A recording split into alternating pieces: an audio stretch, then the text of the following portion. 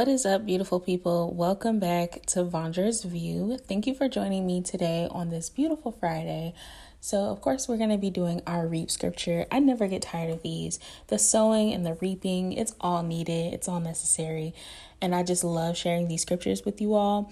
So this affirmation actually popped up on my Bible app, and it hit on a personal level for me because I'm in this season of waiting, and I'm in a season of really waiting on the Lord to do the work for me and not trying to do it myself.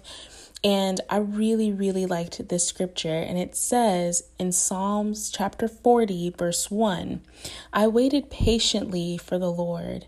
He inclined to me and heard my cry. He drew me up from the pit of destruction, out of the miry bog, and set my feet upon a rock, making my steps secure. And it also reminds me, of course, of the scripture in Isaiah where it talks about waiting on the Lord. He will renew our strength, right? But when we wait patiently for the Lord, He inclined to me and heard my cry. I love that part where He hears us. He remembers us. He knows that we're speaking to Him and we're crying out to Him. He drew me up from the pit of destruction.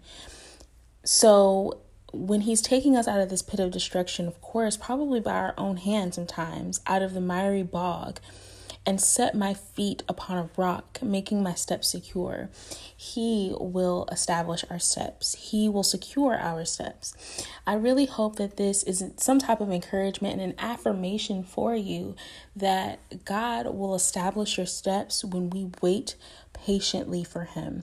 Let this Psalm of David be of encouragement and an affirmation for you on this beautiful Friday, and I hope you all have an amazing weekend. Bye.